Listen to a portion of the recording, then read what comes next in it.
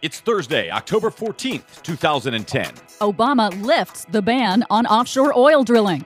Google goes offshore too, with wind. A new solar project in the Nevada desert. Seattle says goodbye to the big yellow phone book. Plus, good news for a change. The Chilean miners are rescued.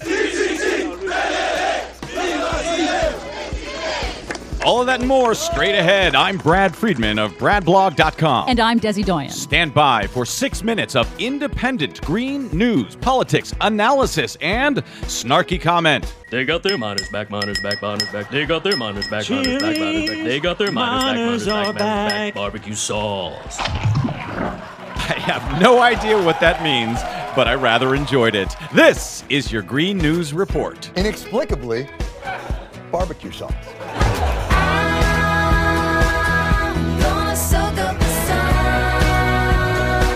Today's Green News Report is sponsored by you. Yes, you. You help the Green News Report stay on your mainstream media public airwaves. We tell the truth, but can't do it without your help. Please stop by our website, greennews.bradblog.com, and hit that PayPal button to help contribute to our efforts. We rely on you. You can also PayPal to greennews@bradblog.com. Well, Des, some very good news today. 33 miners rescued alive out of Chile. Nice to have some good news for a change in this regard. Yes, cheers erupted in the Chilean desert and around the world as the first of the 33 Chilean miners emerged safely from the longest work shift ever, 69 days. The shift leader, Luis Urzua, credited with leading the men through the 2-month ordeal, was the last miner out and will now hold the world record for surviving the longest time ever spent underground. Moments after emerging, Urzua told the president of Chile, The first couple of days were very difficult. We were thinking about our families. We hope never again. And Urzua may yet get that wish. The president of Chile, in a speech immediately following the final rescue, praised how the ordeal unified the nation and promised to come together with workers, not just in mining, but in all industries, for what he said was the good of the country. It's almost 6 months to the day after the Upper Big Branch mine explosion in West Virginia killed 29 American miners. We'll see whether anyone in the United States talks about mine safety after this big event. And it's interesting that the rescue was entirely state-funded down there. The private company had nothing to do with that. Contrast that, of course, to the BP oil disaster in the Gulf, which BP seemed to be in charge of, and, of course, that mine disaster in West Virginia earlier this year. So in Chile, once again, we see private companies making profits off of national resources. But when there's trouble, who is it that comes in and pays the price? And I think it was $20 million was spent on that Upwards rescue. of, yes. Yeah, that was the state. Privatize the profits, socialize The rescue? Socialize the rescue. Yeah.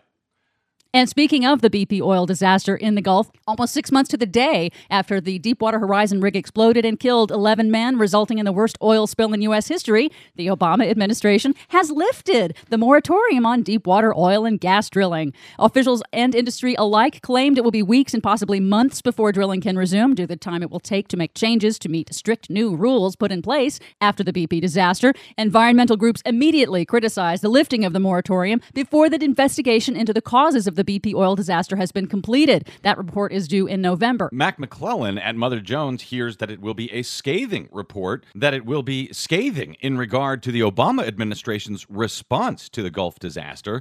But her source also notes that BP is down there now cutting thousands of cleanup workers. They had promised not to do so until the end of hurricane season, which is December 1st. And in the meantime, oil continues to wash up on those beaches down there as workers are being laid off, and they can't keep up with the amount of oil that's washing onto some of those islands down there.